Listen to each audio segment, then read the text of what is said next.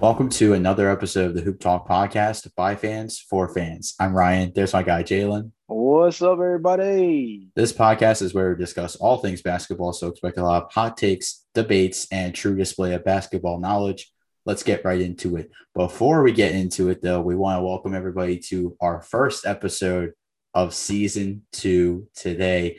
New theme song, new cover, new topics, more guests. We have everything and more, guys. So everybody go hit that subscribe button before we start. And everybody go follow us on Instagram at the Hoop Talk Pod. Our topics today, NBA midseason takeaways, and then we're also going to give our predictions for the seeding of the Western Conference and the Eastern Conference, and then also give our sleepers as well. So to start with the midseason takeaways, Jalen, what is one midseason takeaway that you have so far in the NBA season? Bro, Ryan, we were talking about this before the podcast started, but New York Knicks fans, your Knickerbockers are going crazy this season. What in the world has gotten in the water over there? They are fifth in the Eastern Conference, 19 and 18 right now. Got a first year or a first time All-Star in Julius Randle, who arguably is somewhere in the top 3, top 5 when it comes to the most improved player race. We talked about that a little bit with Ian and Brooks on one of our episodes in season 1. Definitely go back and check that out because we talked about a handful of guys that fall into that category of guys who have just burst on the scene. Julius Randle is definitely one of those. Coach Tom Thibodeau gets redemption in New York. Look, I know a lot of people were looking at his stint with the Timberwolves, the fact that he wasn't working with young guys like Andrew Wiggins, Karl Anthony Towns, the fact that he was also being the coach and the GM, which was pretty difficult as well in terms of his reputation because of the whole not really making great selections. There was that whole weird Timber Bulls thing on Instagram going around with him getting guys like Taj Gibson, Derrick Rose, Joakim Noah. But I mean, this team is playing their tail off, Ryan. They're almost dead last in points scored, but they're literally at the top of the bill, first in the NBA in opponents' points per game. And they're the second best defense. They have the second best defensive rating in the entire NBA. Ryan, we're talking about guys like Julius Randle, Austin Rivers, Emmanuel Quickly. Shout out to D Rose, who's back on the squad. RJ Barrett, who's playing relatively well. I mean, this is a really, really interesting team. We're going to talk a little bit about where we didn't have them in terms of our power ranking, something that we're actually going to do a separate episode on. But Ryan, how do you feel about the New York Knicks, bro? They kind of hooping right now. You got some interesting Knicks takes in our season 1. I think you finally got to blow the dust off some of that. Well, the one thing that I said about the New York Knicks in season 1 was that I believe that the Carmelo-led 2012-2013 New York Knicks were better than the Oklahoma City Finals team. I still think they are, but that's a debate. That's a debate that we'll have for another day. But overall, the New York Knicks are legit. They're a legit playoff team with a legit all-star, with a legit head coach, with a legitimate rookie of the year candidate as well in Emmanuel Quickly. But this is a New York Knicks team that is as good or can be as good as that 2012-2013 New York Knicks team with Carmelo Anthony. I think that when we think about the overall picture, I mean, none of us expected this. None of us expected this. I originally thought that the New York Knicks were a 10 seed, 11 seed, barely would miss the playoffs type of team, but I don't know what is going on this year, but the New York Knicks are a legitimate playoff team. And that's interesting because we thought Atlanta was going to be a legitimate playoff team, but now it's the New York Knicks that are the legitimate playoff team. So this has been one of the most interesting seasons of the NBA so far. Can't wait for the second half of the season. One of my takeaways is that the Clippers should trade for Kyle Lowry. Now, I said this back in episode 140, the buy or sell trade rumors episode, that Kyle Lowry needs to be traded to the Clippers. If anything is holding the Clippers back, and it's apparent going into the second half of the season, they need a point guard. He provides more veteran leadership, and I think the Clippers are missing a guy who can lead the first unit on the floor while still getting a chance to shine the spotlight. He's also a guy that gets it done on both sides of the floor. And the Clippers, they don't need a star point guard. They don't need a flashy name like Kyrie Irving. They need somebody who can play the position and someone who can produce. Patrick Beverley's been a solid defensive guard for this team, but I'm not relying on Patrick Beverley to give me 20 points a night. Lou Williams has been the offensive spark that the Clippers have needed coming off the bench, but he's not somebody I want leading the first unit. The Clippers need somebody who can produce the point guard position. Kyle Lowry is the only guy that I can think of that could really do that for this team. No, I find that interesting that you feel that way about them. I mean, Clippers are what, fourth in the West right now. Been playing relatively well all season. I don't disagree necessarily with the idea that they need a point guard upgrade. Unfortunately, I think my bigger takeaway with that is just the fact that the Clippers are good, but they don't have anything good enough to be able to put them ahead of where they already are. They don't have anything of value. They don't really have any draft picks. There's a couple of guys that maybe you can look at down their bench, but you have to think about a team in Toronto who, I mean, the only thing that would benefit them right now if they're hitting the reset button besides draft picks would be expiring contracts. And although the Clippers may have a couple of those under their belt, I don't know if those expiring contracts are necessarily guys that they want to ride out with the rest of the season, because at the end of the day, Toronto does look like a team that could be, you know, a bottom four team in the Eastern Conference playoffs as a 4 through 8 seed team. So I think it's interesting that you feel that way. Let's kind of expand upon that trade, though. Maybe not, of course, we can't put our GM hats on and make a trade work because it's a little difficult to kind of make the money add up. But what exactly do you think Kyle Lowry would provide for the Clippers? Because we know that he's a stud. We know that he's played with Kawhi and Serge. We understand that he's an all-star level point guard. But what exactly is it about Kyle Lowry, the player, that makes it where you feel like that's the guy that's the missing link, as opposed to like maybe a guy who maybe is a little easier to acquire, like a Ricky Rubio, for example, who can probably run an offense at a very similar rate as a guy who can just put you in your offensive sets, and probably is a little bit easier to be able to, you know, grab via trade. Like, why do you think Kyle Lowry is the guy? I feel like Kyle Lowry is the guy because the Clippers are lacking a third option in their starting lineup. If you think about it overall, I'm not turning to Nicholas Batum to give me 15 points a game.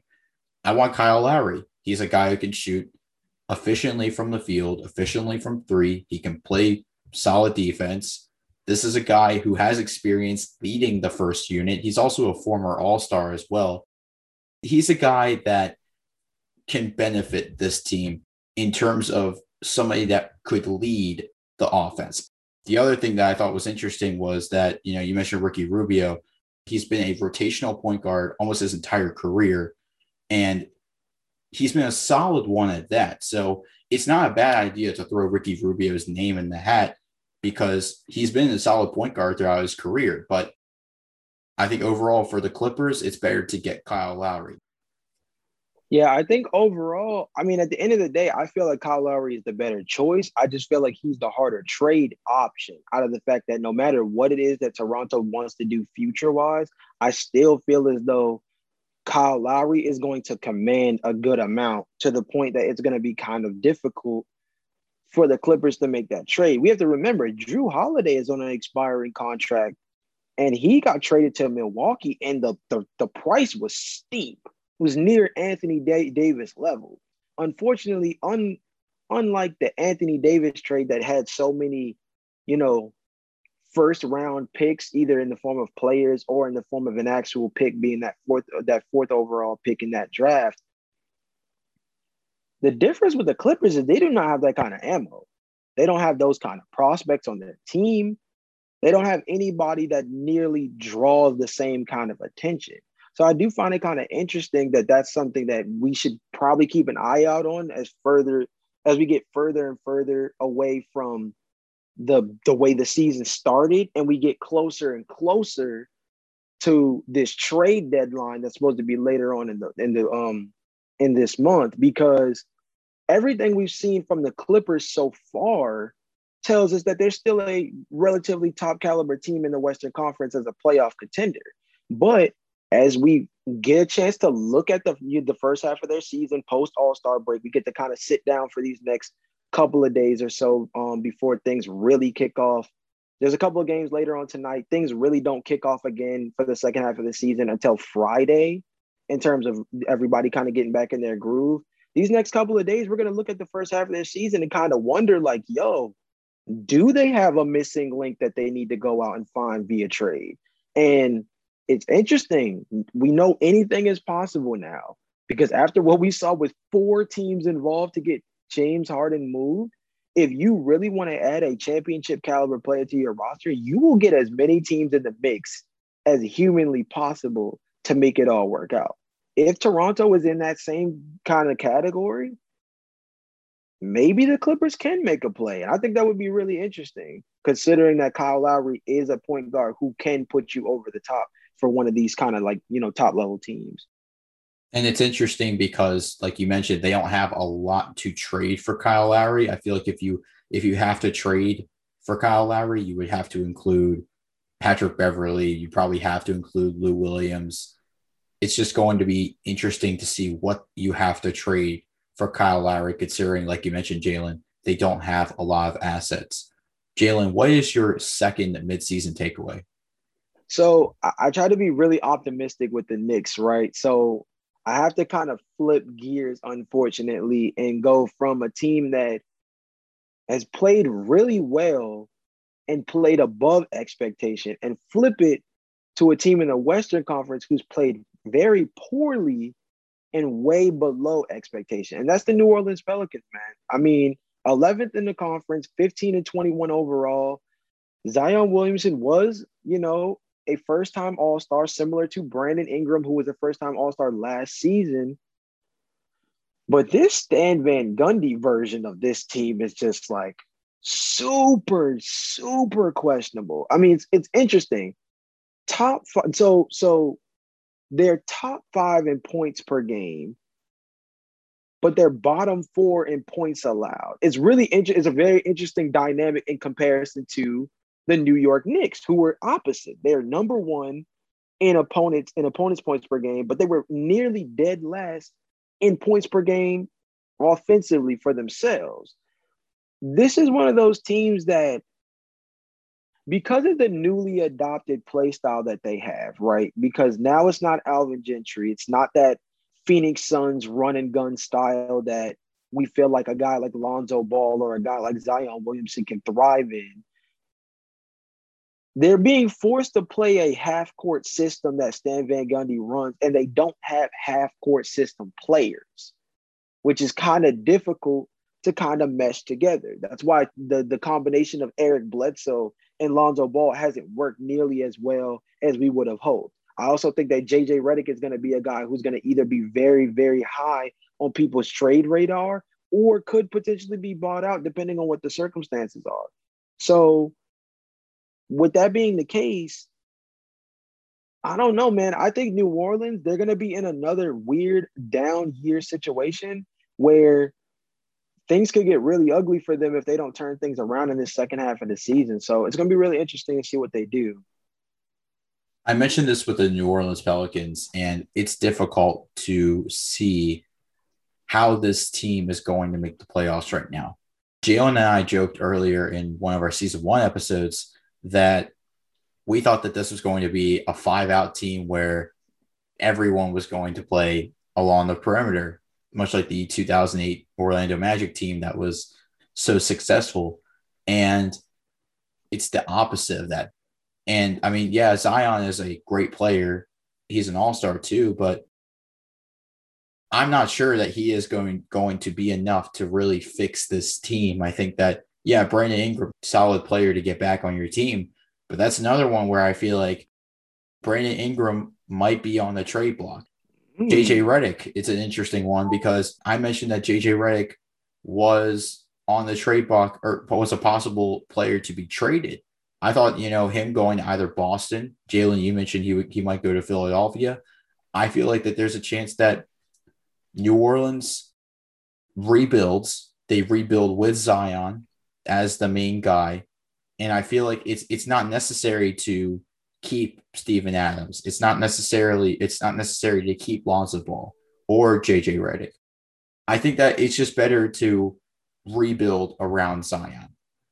I think it's really interesting that you touched on the idea of trading Brandon Ingram, just because I think that when you look at what he provides, he is somebody that would be really interesting on the trade block. Now, he did sign that rookie scale extension, which makes him a lot harder of a trade piece overall because the money is just it's rough to match. It's a weird situation for him overall, and he would easily, although the talent would be there, he would easily become just as hard to trade for as a guy like Andre Drummond, for example, who people will be trading for to only have for a year in hopes of being able to re-sign him this offseason.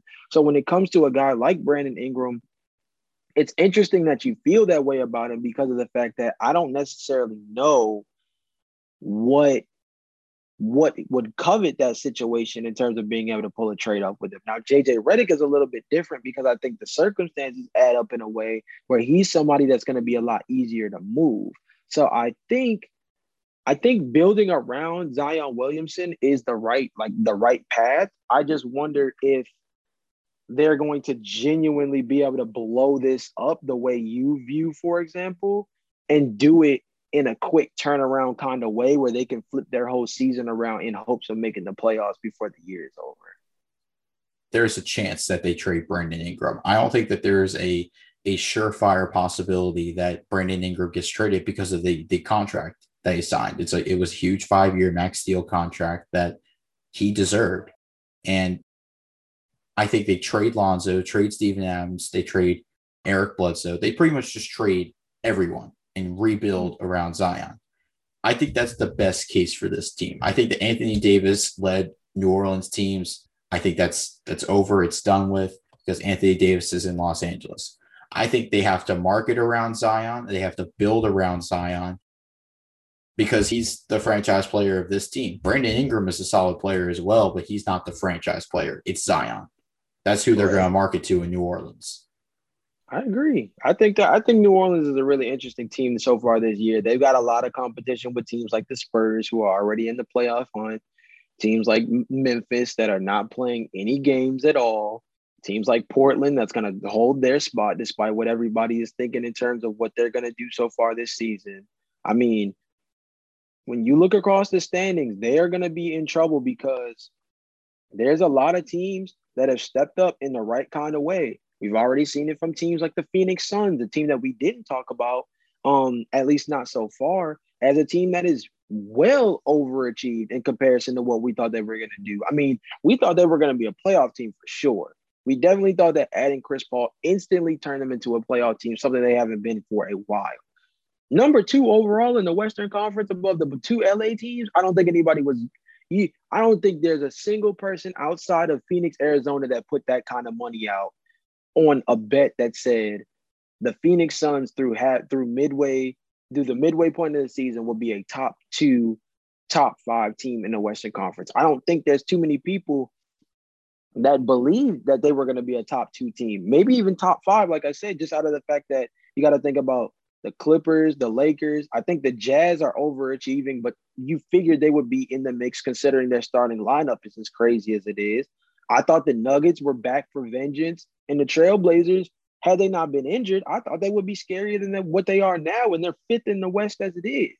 But I mean, the thing about the way I look at it, right, is Memphis is already in the play-in tournament as of right now. They were almost going to be the 8th seed last season. The Warriors with Steph Curry, they're going to be a tough out towards the back end of the year. The Dallas Mavericks, hopefully they can start getting a lot more consistent play from Kristaps Porzingis, and maybe they make a trade, get a guy like Harrison Barnes back on the squad, somebody that they could definitely use as another shot creator. When you just look at some of the teams that are rebuilding, or some of the younger teams that are around them, being like the Mavericks or the Grizz or even the Suns, who have like probably overshot our expectations in comparison to any of those other teams, the Pelicans could easily be the team on the outside looking in as one of these young teams in the NBA that is struggling to officially hit the start button. Like, we thought it was going to be them getting Zion, but we haven't learned enough about them in terms of Zion being their primary piece to think that they're going to be a perennial playoff team in the near future. So the Pelicans went from being one of the best looking young franchises in the league 2 seasons ago to being one of those teams that we have some serious questions about their rebuilding process and where they could end up in the future. So moving on to my second takeaway from the midpoint in this NBA season, and it's not so much of a takeaway as it is a prediction. I think the Brooklyn Nets and the Philadelphia 76ers are going to the Eastern Conference Finals. Let's start with Philadelphia. I think that this is the best that Philadelphia has looked since Allen Iverson was there. And they have a legitimate MVP candidate in Joel Embiid. They have Ben Simmons, who is one of the best defenders in the league, and he could win Defensive Player of the Year. They have a new head coach in Doc Rivers that has made this team even better. And the one thing that they lacked last year was shooting, and they went for it in the draft and free agency. They drafted a great player in Tyrese Maxey, and they also drafted Paul Reed, who was a 20-10 guy in the G League, and he's also someone who can shoot the ball consistently from the field and from three. They also have Isaiah Joe, who's another great high-volume shooter for them. And they also signed 2 solid three-point shooters in Seth Curry and Danny Green to help them with their three-point shooting efficiency, and even add them to a lineup that has other great three-point shooters in Tobias Harris and Joel Embiid, MVP candidate, like I mentioned earlier. So this team is ready for an Eastern Conference Finals run. But Brooklyn, I'm just going to say Brooklyn because they have Kevin Durant, Kyrie Irving, and James Harden. All of them are legitimate MVP candidates.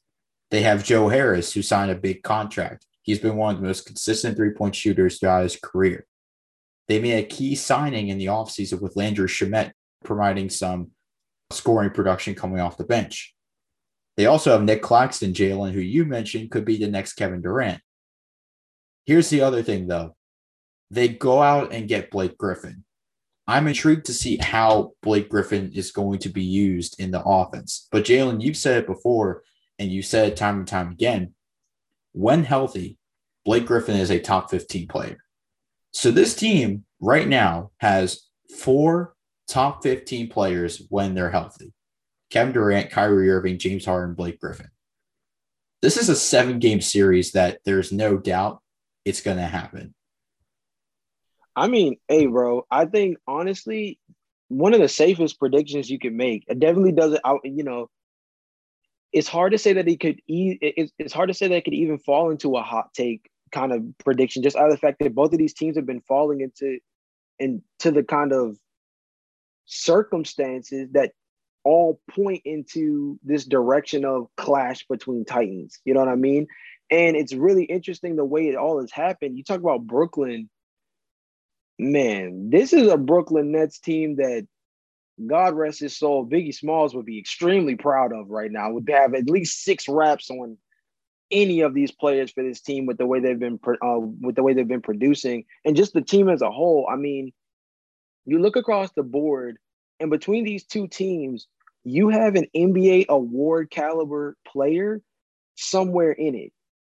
You know, Kevin Durant is a guy who could easily, he's easily tiptoeing, moonwalking even into the comeback player of the year discussion with the way that he's played in the time that he's played, coming off the kind of injury he's coming off of with the Achilles injury. You look at a guy like James Harden. I feel like James Harden is arguably in the MVP conversation with the way he's played since getting to Brooklyn. I understand that a lot of people are going to look at the narrative of the way James Harden acted and the way he was a non-participant, non-factor for the Houston Rockets. But we have to remember that dude was averaging double-digit assists for a Houston Rockets team he appeared to not care about. He still could fall asleep on the court, be 30 pounds heavier than what we could have ever expected from him, walking around like Rick Ross on the court, and was still diming out 10 to 12 assists a night for a Houston Rockets team that a lot of people view as not being that talented. You know what I mean? The island of misfit toys with guys like Victor Oladipo, who has voiced his opinion on feeling like he hasn't been able to find a legitimate home. John Wall, who's a guy who's kind of trying to restart his career after coming off of two year-long ending injuries that pretty much has put him out of commission long enough to the point that people almost forgot that he was a top 10 level point guard at one point. And DeMarcus Cousins is a guy who's on the shelf at the moment and potentially is going to be moved to the Lakers as one of the teams that's been mentioned, which is kind of ironic because he was just there. But overall, like James Harden has been like a very significant player for Brooklyn, especially because of the fact that he's probably played just as consistently, not probably, he has played as consistently as their other two superstars in Kyrie Irving and KD, who have both missed time. And then you look at Philly. Ben Simmons is a legitimate top 2 defensive player of the year candidate with the way he's played so far this season. And Joel Embiid, for most people, is leading the way, leading the charge in the MVP discussion amongst guys like Nikola Jokic, LeBron James, Damian Lillard, Stephen Curry, Kawhi Leonard, so on and so forth. So I think that this battle between these two teams, I'm not going to say book it because anything can happen. I think that the Boston Celtics, shout out to Ian Evans, who we're probably going to have on a lot in season 2. I think the Boston Celtics are a scary team in the second half of the season, especially now that they have a healthy Kemba Walker who's played relatively well since coming back from a weird set of injuries that kind of made it where he wasn't able to produce very much at the early portion of the year. He also missed a little bit of time. I think the Bucks, I think with Giannis winning the inaugural Kobe Bryant MVP, that'll put a little bit of swag back in his step. They're going to get Drew Holiday back a lot more consistently after missing a good portion of the season with injury in the first half of the year. It's going to be a dogfight at the top of the East, but I don't think it's too far-fetched to say that Philly and Brooklyn are in a head-to-head collision, and it's all going to come down to what happens with the seeding. And you mentioned a couple of the teams in the Eastern Conference with Philadelphia, Brooklyn, Milwaukee, and Boston. I think it's time that we move to our midseason predictions for what the 1 through 8 seeds will look like in the East and the West. And then we are going to compare each of our lists, and then we're going to choose a sleeper. Jalen, what does your Western Conference look like? So I'm going to try to read them out a little slow just so everybody can keep up because I have 2 honorable mentions for this one. This one was super tough. But at number 1, I have Phoenix being the number 1 overall seed going into the playoffs. Then I have the LA Clippers. I have the Utah Jazz, the Los Angeles Lakers, the Portland Trail Blazers, the Denver Nuggets, the Golden State Warriors, and at the 8th seed, I have the Dallas Mavericks. Now, my honorable mentions, like I said, is extremely tough on me to do this, but my first honorable mention, the one that I feel is more likely to steal that eighth overall spot from the Mavericks, is the San Antonio Spurs. I think DeMar DeRozan has just been playing at too high of a level. But my second honorable mention, and this is why it made it so difficult, because I think they're just barely going to miss the playoffs again. And if that doesn't give you any hint, I'm just going to spell it out for you. It is Ja Morant and the Memphis Grizzlies. I genuinely think that they're going to finish somewhere between 9 or 10, barely miss the playoffs. It's going to be a year where I really wish we could have seen a lot more of Jonas Valanciunas, who has been in and out of the lineup, a lot more of Triple J, who has pretty much not played at all this year, and a guy in Justice Winslow, who I was hyping up all offseason after that trade was made, and we still haven't seen any basketball from him. So I feel like, unfortunately, with those hits, even if they get those guys healthy somewhere in the second half of the season, I'm just very nervous that it's going to be too little too late. But yeah, just to repeat, Phoenix Suns, Clippers, Utah, Lakers, Trailblazers, Nuggets, Warriors, Mavericks. So for my 1 through 8 seeds in the Western Conference, the first seed goes to the Utah Jazz. The second seed will go to the Los Angeles Lakers. The third seed will go to the Phoenix Suns. The fourth seed will go to the Portland Trailblazers. The fifth seed will go to the Denver Nuggets. The sixth seed will go to the Los Angeles Clippers. The seventh seed will go to the Dallas Mavericks, and the eighth seed will go to the Golden State Warriors. And my sleeper is the San Antonio Spurs, especially with the way that DeMar DeRozan's been playing, especially with the young backcourt that they have of Derek White and Dejounte Murray. Also, with the new call-ups with Trey Jones and Luka Samanic, I think those two guys are going to be a dangerous duo, especially on the defensive side. So I think San Antonio is my sleeper. So for the Western Conference, my 1 through 8 seeds again, it's Utah, it's the Los Angeles Lakers, the Phoenix Suns, the Portland Trailblazers, the Denver Nuggets, the Los Angeles Clippers, Dallas Mavericks, Golden State Warriors, honorable mention, San Antonio Spurs. All right, Ryan. So where would you like to start? You want to start at the top or you want to start at the bottom of these standings? So I'm intrigued to see why why you believe the Phoenix Suns will be number one over the Utah Jazz. So I think the biggest thing with the fact of the matter is that if you really look at a lot of the power ranking indexes that people have going up as of late, the biggest thing that stands out to me is where the Jazz are ranked in terms of, strength of schedule. That's one of those things that really stands out to me overall in terms of what we're talking about. And the Jazz have single-handedly the hardest schedule on the remaining half of the season. They have to see the Suns twice, the Lakers twice, Brooklyn, and then they got to see the Trailblazers. Those are the teams that stand out the most as some of the bigger matchups that they're going to have in the second half of the year.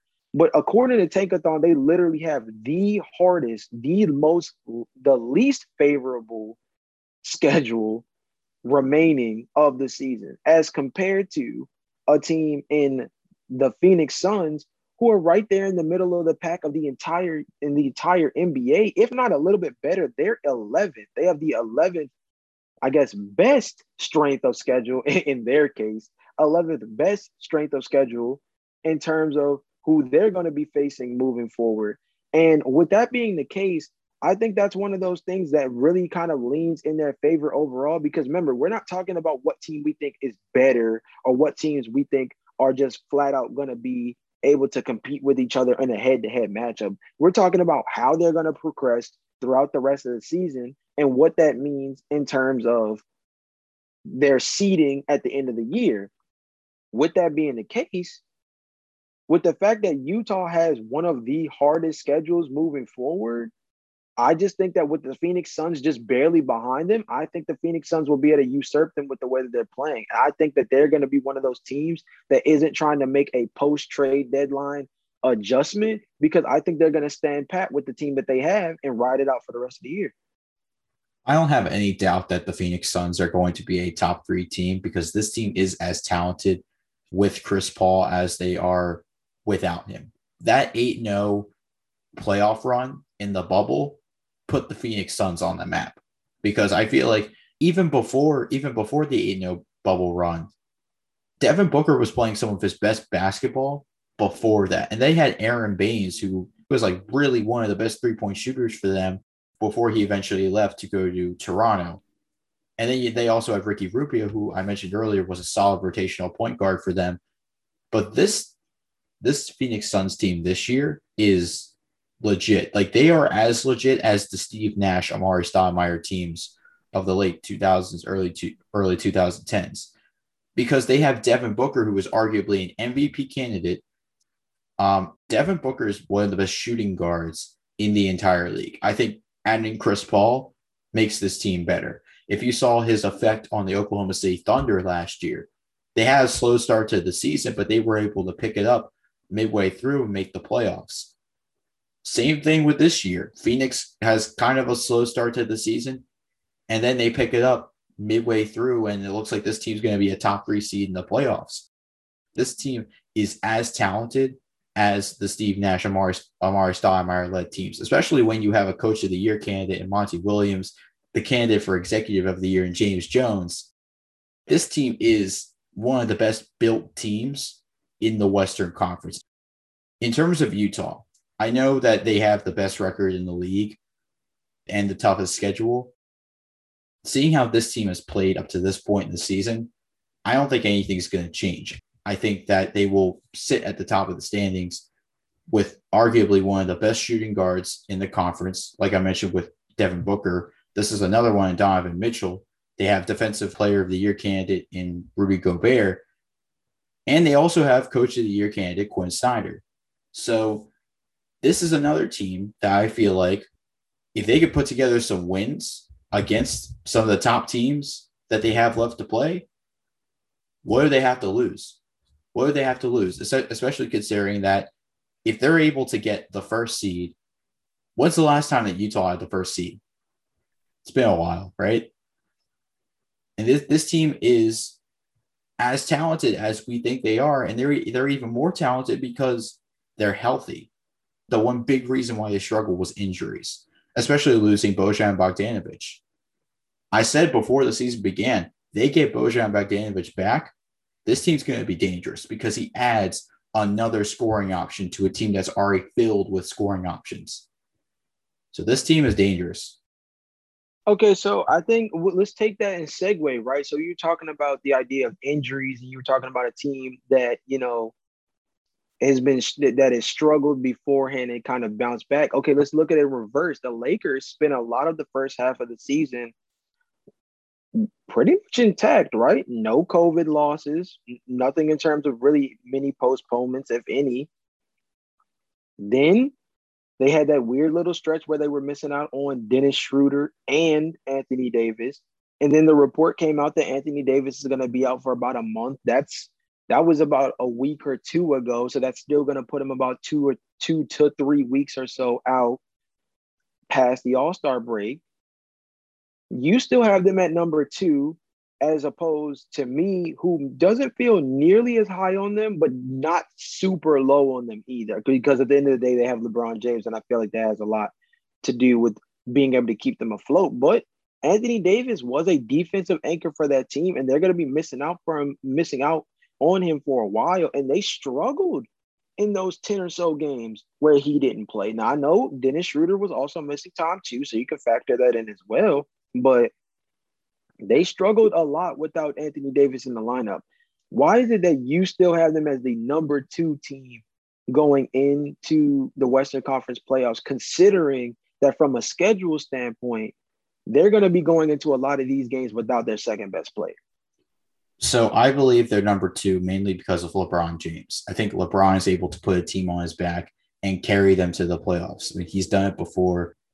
I think that when they get Anthony Davis back, they're going to make that late season push that I think they're going to make. Obviously, I think without him, they're going to finish at 5 or 6 because this team is not as good without Anthony Davis, especially without Dennis Schroeder either, considering that last year, one of the true holes in the offense was the point guard position. They didn't have a true point guard to run the offense. Dennis Schroeder was that guy for them, and he's been out. Now, if we think about Anthony Davis, he's the defensive anchor for this team. He himself is an MVP candidate. So you pretty much lost another MVP candidate for a month, you said, right? You lose the Defensive Player of the Year candidate for a month. Who's going to fill that role? You have Montrezl Harrell there to fill that role.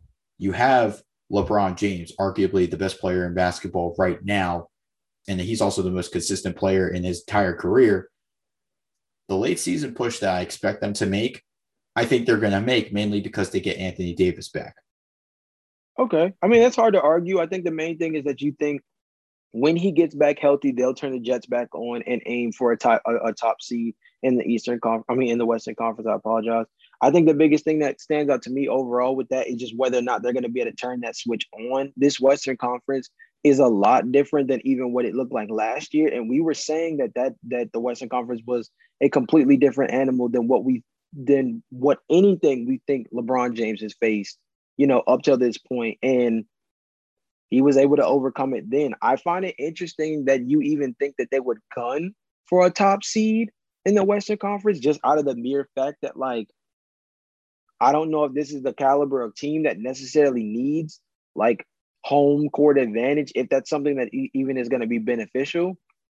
I think at the end of the day, I think the Lakers are going to be a team that is going to face a lot of losses early due to Anthony Davis being out. And I think that that's going to be one of those things where once it comes time for them to play catch up, I don't necessarily know if they're going to be gunning for a top seed. I think they're going to be focused more so on being able to rest their guys. There's a lot of older guys on this roster getting some significant minutes, where I think that there's a chance that they might kind of lay it down, and the 4 seed might not be completely folding like a lawn chair, but it's enough to say that, they're just trying to coast into the playoffs without doing too much. But one of the teams that I feel like is not going to be coasting into the playoffs is the Los Angeles Clippers. And you have them in your bottom four. Before we move on to the Eastern Conference, I feel like this is one of our only other big differences is that I have the Clippers in the top two and you have the Clippers in your bottom three. So why do you feel like the Clippers are going to fall off completely from the 4th seed right now to eventually becoming a team that just kind of not barely gets into the playoffs, but is going to be hovering around those bottom seeds in the Western Conference? So the main reason why I feel like the Clippers are going to fall into the bottom 4 seeds of the Western Conference is mainly because I don't think they have nearly as much talent as they did last year. When we were talking about the Los Angeles Clippers last year, we talked about them as one of the most loaded teams in terms of depth in the NBA. That was one of the things that was really impressive was that they had multiple lineups that they can go with. They had 15 guys who all could get solid minutes. They don't have that this year. And for me, even when we think about the fact that, Lou Williams is giving them that spark off the bench, like I mentioned earlier, that they need, they are getting some solid play from their center, Vika Zubac, who has been given more minutes because of Montrezl Harrell's departure to the other Los Angeles team. But this really just falls on the fact that they don't have a point guard. I think that because they don't have a solid third scoring option, it's really not going to be beneficial considering that what we saw in Game 7 last season against the Denver Nuggets, it really would have helped that they had a third scoring option because Kawhi was struggling. Paul George had a bad game. Lou Williams didn't have a good game either. So it's hard for me to have faith in the Los Angeles Clippers when what I saw last year in the playoffs was bad. Now, I understand that last year is a different season. This year is a different year. But I'm not sure if I can trust the Los Angeles Clippers in the playoffs going forward, considering that this is a team that historically cannot make it past the second round. I found a lot of your take kind of interesting just out of the mere fact that it's a lot of revisionist history. I mean, the big thing is you're talking about, their inability to get past the second round. That has a lot to do with their historical fronts. I understand that Chris Paul led teams with Blake Griffin, DeAndre Jordan, so on and so forth. There's other teams prior that come up to mind as well. But I don't know, man. That's kind of hard to just ride on all of that by saying they're going to fall from 4 all the way down to 7 because of their point guard play. Like at the end of the day, Paul George has been playing relatively well as a point forward for them, averaging between 4 and 5 assists a game. Kawhi Leonard has been a dynamic offensive scorer next to Paul George. Nicholas Batum is an underrated facilitator within their lineup. A guy like Serge Ibaka has been playing way better, valuable minutes than Montrezl Harrell did. And honestly, even though from a regular season standpoint, maybe he won't project as well, and maybe that's something to lean on, I still think if we're talking about a playoff push, I trust Serge Ibaka better in the playoffs than I do Montrezl Harrell, considering that his skill set is a lot more set or more applicable to what half-court basketball is going to look like, where you can't clog lanes and do certain things that Montrezl Harrell does when playing next to a guy like a Vika Zubac. I think the other thing is, too, like at the end of the day, we're talking about seeding. I understand your lack of trust in them from a playoff standpoint, and that bad taste in your mouth make you sweat like you took down arsenic. I feel you, but we're talking about the regular season. And if there's any team that I feel like is going to play with a chip on their shoulder in the regular season, there's any team that I feel like has already been playing with a chip on their shoulder during the regular season, it's been the Clippers. So for me, I think that in the second half, the reason why I think they're going to make such a push toward the second seed in the Western Conference is because I think they're still trying to prove to the rest of the league, as well as a lot of the NBA fans, that they're a legitimate contender in the Western Conference. I think falling down to 7th would only be a detriment to their psyche going into the conference playoffs, as opposed to having a really good push going into the conference playoffs by being the second best team in the West. So I think if we're looking at it from a regular season standpoint, if I would look at the Lakers and I look at the Clippers and say, who do I think is more likely to want to make a push in the regular season for one of those top two seeds? I feel like the Clippers need it more. They need more validation. They're the team that needs the best takeaways from the regular season going into the playoffs. They're the team that needs to build the most continuity, which is something they talked a lot about after their playoff series with Denver not having it. So they're not going to sit guys nearly as much. And they've already pulled away from doing that. The load management thing has not been nearly the kind of issue it was last season. If there's any team that I think needs to make a legitimate playoff push as one of those top two seeds out of the two LA teams, I feel like the Clippers are more likely the team that needs it more, considering they're the team that has the most to prove. That's the thing. When you say they need it more, last year I felt like they needed it more because it was the first year that they had Kawhi Leonard. It was the first year they had Paul George. This year it's not the same because of what we saw last year. There were chemistry issues on the floor between Kawhi Leonard, Paul George, and other players on the Clippers. But I think the other issue I have with this regular season team is that they simply don't have enough scoring to beat a team like the Los Angeles Lakers. I don't think that overall I'm going to pick the Los Angeles Clippers as a team to win games over top Western Conference teams like right now, Phoenix, Los Angeles Lakers, the Utah Jazz, Portland Trailblazers. It's difficult for me to put the Clippers in the top four, considering that, yes, they're a great regular season team. They don't have the same amount of offensive production that they had last year. I think that, yes, Serge Ibaka is a great defensive power forward, and in some cases, he's even better than Montrezl Harrell. But overall, a couple of factors. It's the lack of a point guard, the lack of offensive production outside of Kawhi and Paul George in the lineup. So there's a couple of factors that I think are factoring into why I don't have as much faith in this Clippers team as I did last year. Now, if you're talking about validation, yeah, they need as much validation as they could possibly get because they're trying to be the best team in Los Angeles.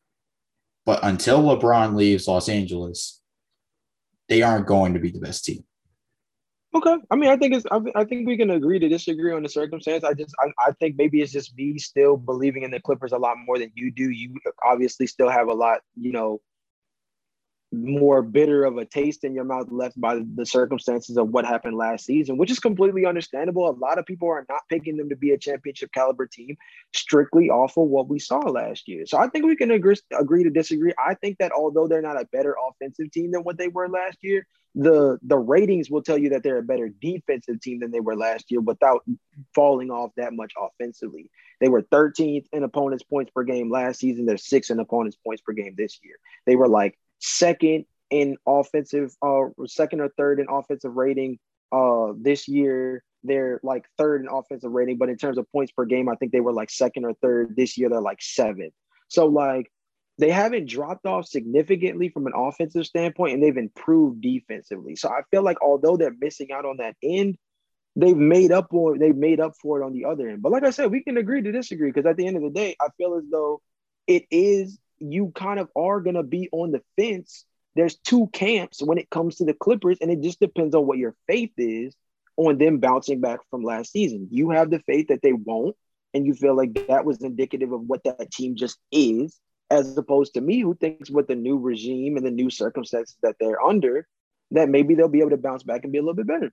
Fair enough to be able to, take a look at. I think the comment section will be very interesting when it comes to the Clippers, considering they are a very polarizing team. Moving on to the East. Jalen, who are your top 8 teams in the Eastern Conference? So we're going to start out with the Brooklyn Nets. Then we have the Milwaukee Bucks, the Philadelphia 76ers, Ian's Boston Celtics, the Miami Heat, the New York Knicks, the Indiana Pacers, and rounded out with the Charlotte Hornets. And my honorable mention for them, again, torn between two teams. The team that I think is more likely to take the Hornets spot is the Toronto Raptors. And that's based on whether or not they keep Kyle Lowry. If they keep Kyle, I think they can make a push for that 8th seed. If they don't, they're going to be one of those teams on the outside looking in. And obviously, we know who the other team is. The Chicago Bulls with Zach LaVine. We obviously know that with a second half push, if they're able to maybe move a guy like Thaddeus Young for some young pieces that can produce for them, maybe get a little bit more production out of a guy in Patrick Williams.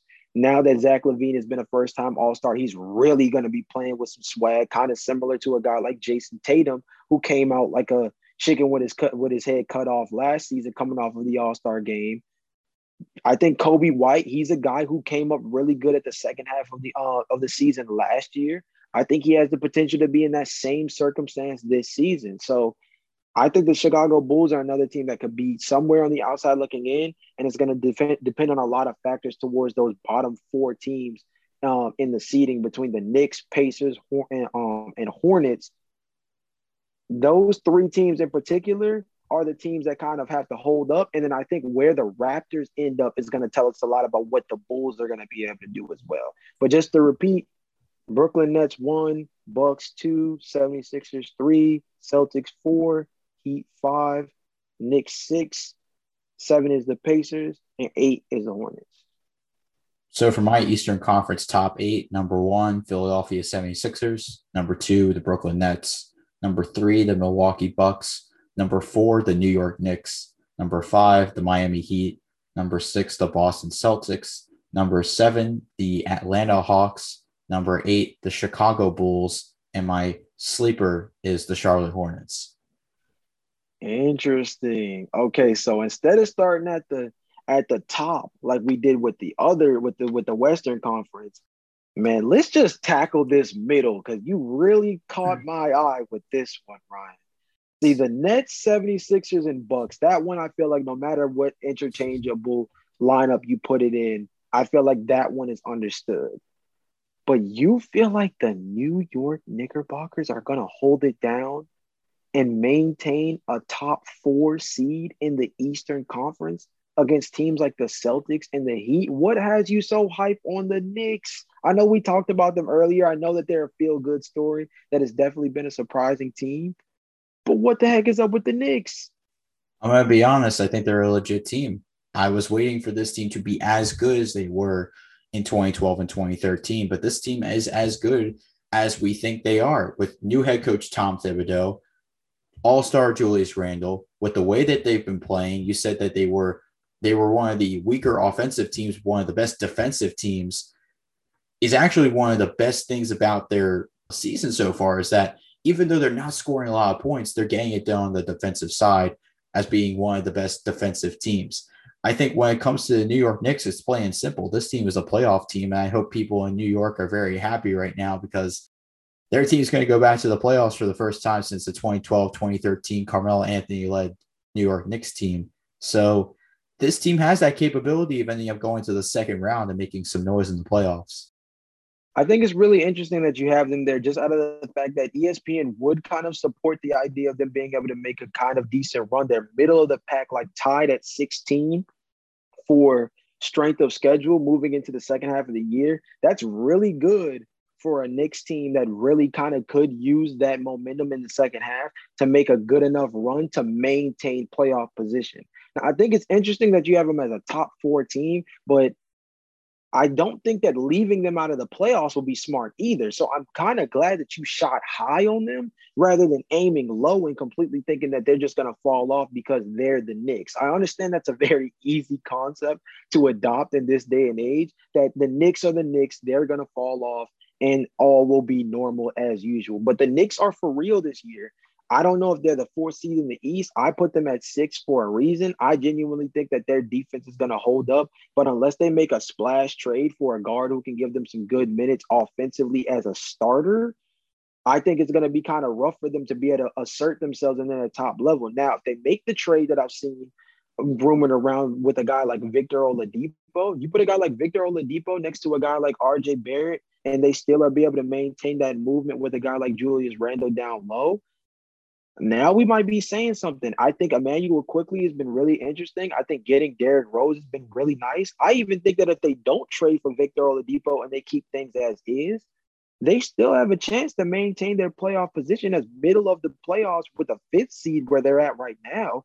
just merely off the fact that they've just been scary consistent. Like, it's hard to argue. Like, they haven't been great, but they haven't been terrible. They lock up, they play really good defense, and because they're so elite defensively, it's hard to argue that they're going to be in the mix for a playoff spot because they're going to be in every game every single night. Now, another team that I want to talk about in the Eastern Conference that I find really interesting for this one is you slept on the Pacers, Ryan. And we've talked about this multiple times. And normally it's me. Normally it's Jalen's fault. But this time, instead, you have the Hawks and the Bulls and the Hornets all making crazy runs that are going to put them in the Eastern Conference playoffs while believing that the Indiana Pacers are going to completely fall off the map. Now, we do remember TJ Warren could potentially play sometime later on this season, and they are going to get Karis LeVert back within the next couple of weeks. At least that's what has been reported. So why do you think that the Indiana Pacers are completely out of the mix as opposed to some of these other young gun teams like the Hawks, Bulls, and Hornets who have shown us a little something, but can't necessarily or haven't necessarily, I'll say, define themselves as playoff caliber teams as compared to an Indiana team who every time we say you guys aren't that good ends up as like the 4th seed in the Eastern Conference. Why are you sleeping on Indiana, Ryan? I'll be honest, I don't think Indiana has enough talent on their team as compared to the 8 or 9 teams that we mentioned before this. Let's start with Indiana just to begin with. I know they have Domantas Sabonis, all-star MVP candidate, Karis LeVert, great player, underrated shooting guard. I think that TJ Warren's a great player. He showed us in the bubble that he's bubble TJ Warren. We know how talented of a player that he is. It just comes down to experience. I think overall, too, with a first-year head coach, not a lot of playoff experience on the team overall, loss of Victor Oladipo, I think it's really made Sabonis grow into that number one option role. I just think overall, if we're talking about Indiana, I don't think I would have enough faith in them to win a 7-game series against a team like the Miami Heat, like the Milwaukee Bucks. If they end up making the playoffs, it's either going to be a 7 or 8 seed in the play-in tournament. I think I have more faith in Chicago mainly because Zach LaVine has been one of the best players in the league. Atlanta, I know they struggled, but they have a lot of talent on that team where I feel like they're going to go deep in games with guys scoring more than 25 points a game. I'll talk about Trae Young, Danilo Gallinari, who's been consistently one of the best three-point shooters. Chris Dunn hasn't been getting a lot of play time, mainly because he's been hurt. But I think that with the new coaching change, you bring in Nate McMillan, who I've not been the biggest fan of, considering he can't make it past the first round. But this is another thing where, you know what, maybe new team, new situation might benefit the Atlanta Hawks, Nate McMillan. And I would trust Nate McMillan, who's been to the playoffs before, more than a first-year head coach. I hear you. I think all your points are pretty interesting. I just think that you're talking about the experience of the coach, but not the players. You know, Malcolm Brogdon, legit. Domantas Sabonis, legit. TJ, if he comes back, legit. Karis, legit. Jeremy Lamb, who's played really well since coming back from injury, really good. TJ McConnell was one steal away from making history a couple weeks ago. Very interesting at the point guard spot. The Holiday Bros, very interesting rotational pieces. I understand that maybe they don't have anybody that you would mark as elite on their team, but Miles Turner is a defensive player of the year candidate as well. Some would argue that Malcolm Brogdon is having a better year than Domantas Sabonis, despite the fact that he was the one who made the All-Star game. I just think as an overall unit, I love that you put the Bulls in the playoffs, but I don't know if the Bulls are better than Indiana. I love that you put the Hornets in the playoffs, but I don't necessarily know if we're comparing experience, or are we talking about the Hornets in comparison to the Indiana Pacers? That one's kind of tough to me. And then when it comes to the Atlanta Hawks, I do feel that there's an argument to be made that there's a tale of two seasons to be said. Because like you said beforehand, Chris Dunn, barely any playing time. Rondo, barely any playing time. Bogdanovich has been a guy who missed big time in the early half of the season. We're hoping to see a lot more of him in the second half of the year. Same thing with Danilo Gallinari, who didn't get a lot of playing time early on. Clint Capella is finally in full flow after kind of missing the early stretches of the season. John Collins could be a guy that maybe catches some fire, considering that he's due for a contract soon. And if he's not moved at the trade deadline, he's gonna be playing for some bread.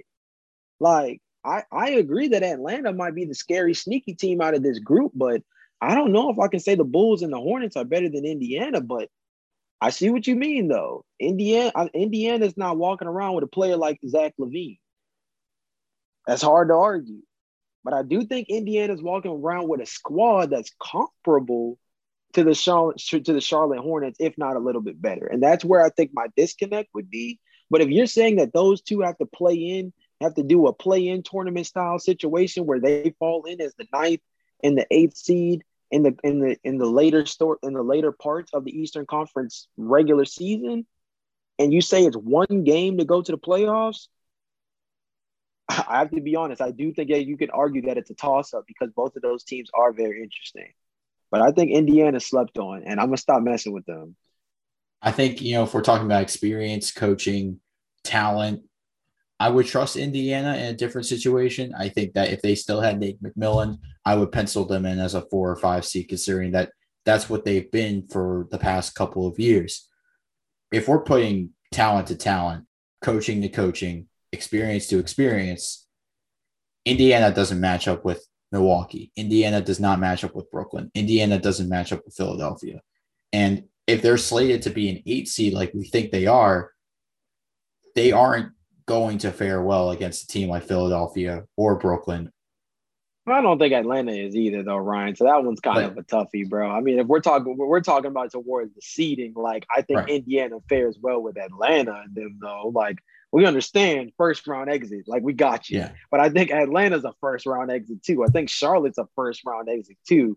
I think if we're I know you're talking a lot about the playoffs, but if we're talking about regular season racing, I mean, I think all 3 or 4 of these teams are comparable in a way where it's anybody's game moving forward. But I mean, like you said beforehand, Indiana's in a really weird position because they've been able to make the playoffs and overachieve under Nate McMillan.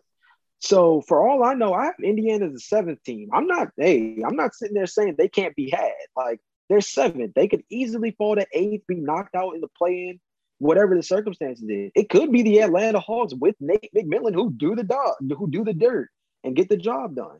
So it's really interesting to see that. So, I mean, I feel like it's arguable. Like I said, I'm personally just not sleeping on Indiana anymore. So I can't not have them in the playoffs. But I can see why you do have them on the outside looking in. But Ryan, before we close out the podcast, there's one team we can't not talk about.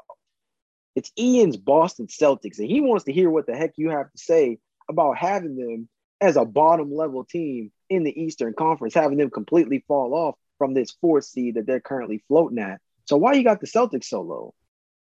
If they have a great second season, then yes, it'll be a great second half to the season.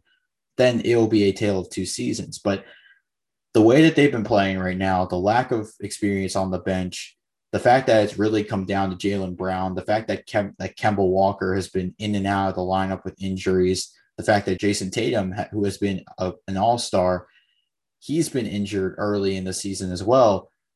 They're going to lose a lot of games down the stretch, especially if they're not healthy. I know I've been making a lot of playoff references and how I think teams are going to do in the playoffs based on the seeding, but if we're talking about Boston, I don't know how this team is going to do in the second half of the season, or how this team is going to perform in the second half of the season, especially with Kemba Walker not healthy. Now, Kemba Walker is healthy and he is coming back for the second half of the season, and I think he will be a huge addition to this lineup when he comes back. But would you trust Boston's bench is the real question. And I don't trust them. I've said it multiple times, they don't have enough experience. They don't have enough production. The guys who they drafted in the 2019 NBA draft, Tremont Waters, Carson Edwards, Taco Fall, they're not producing as much as we thought they would. And it's going to cost Boston if they make the playoffs. And see, Ryan, this is going to be one of those where I don't give you nearly as much pushback as the other teams, bro. I got to be honest. This is one of those where, as much as I feel very high on the Boston Celtics, your bench argument is instantly where I have to kind of zip it, because it's one of those things where Robert Williams, we haven't really been able to see as much production from him as we'd like to. Tristan Thompson has been like a very like interesting signing for them, considering he was supposed to address the big man position, and he hasn't really given them a whole lot. He's had some flashes here and there, but hasn't been that great. Peyton Pritchard has been a much, much better producer than Jeff Teague was, which makes that signing look clownish at this point. My biggest thing that I would maybe say, and the reason why I think that Boston will be able to rebound, is because the same way you felt very strongly about the Lakers being able to hold and stand pat and then move forward with Anthony Davis when he comes back healthy, I can say the same thing about the Boston Celtics with Marcus Smart, who I feel like is their impact player who hasn't been around for a little while. And I feel like when he comes back, he's going to be the spark plug for that team that glues everything back together the way we know he can, as a locker room presence, as a real guy who brings the best out of their roster. And when he comes back, he's going to be the one that kind of turns all the engines on for everyone else, and they fire on full cylinders.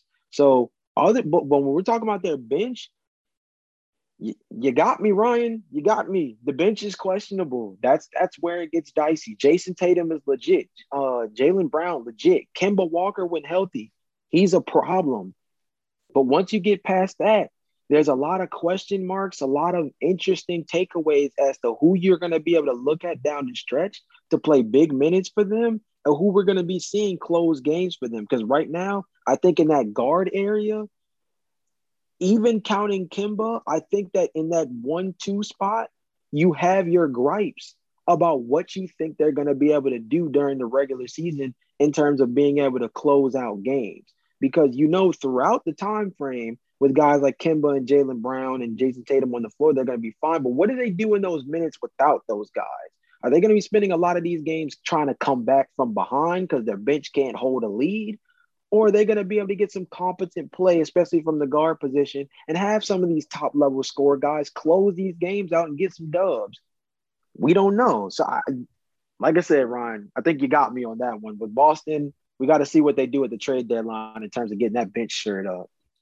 So transitioning to our question of the day for our fans, what teams do you believe could be sleepers in the Eastern Conference and Western Conference to make the playoffs? This has been a great episode today on the Hoop Talk podcast. Of course, make sure when you subscribe to us on Apple, you rate our podcast 5 stars, and subscribe to us wherever you get your podcast. We'll see you guys next episode.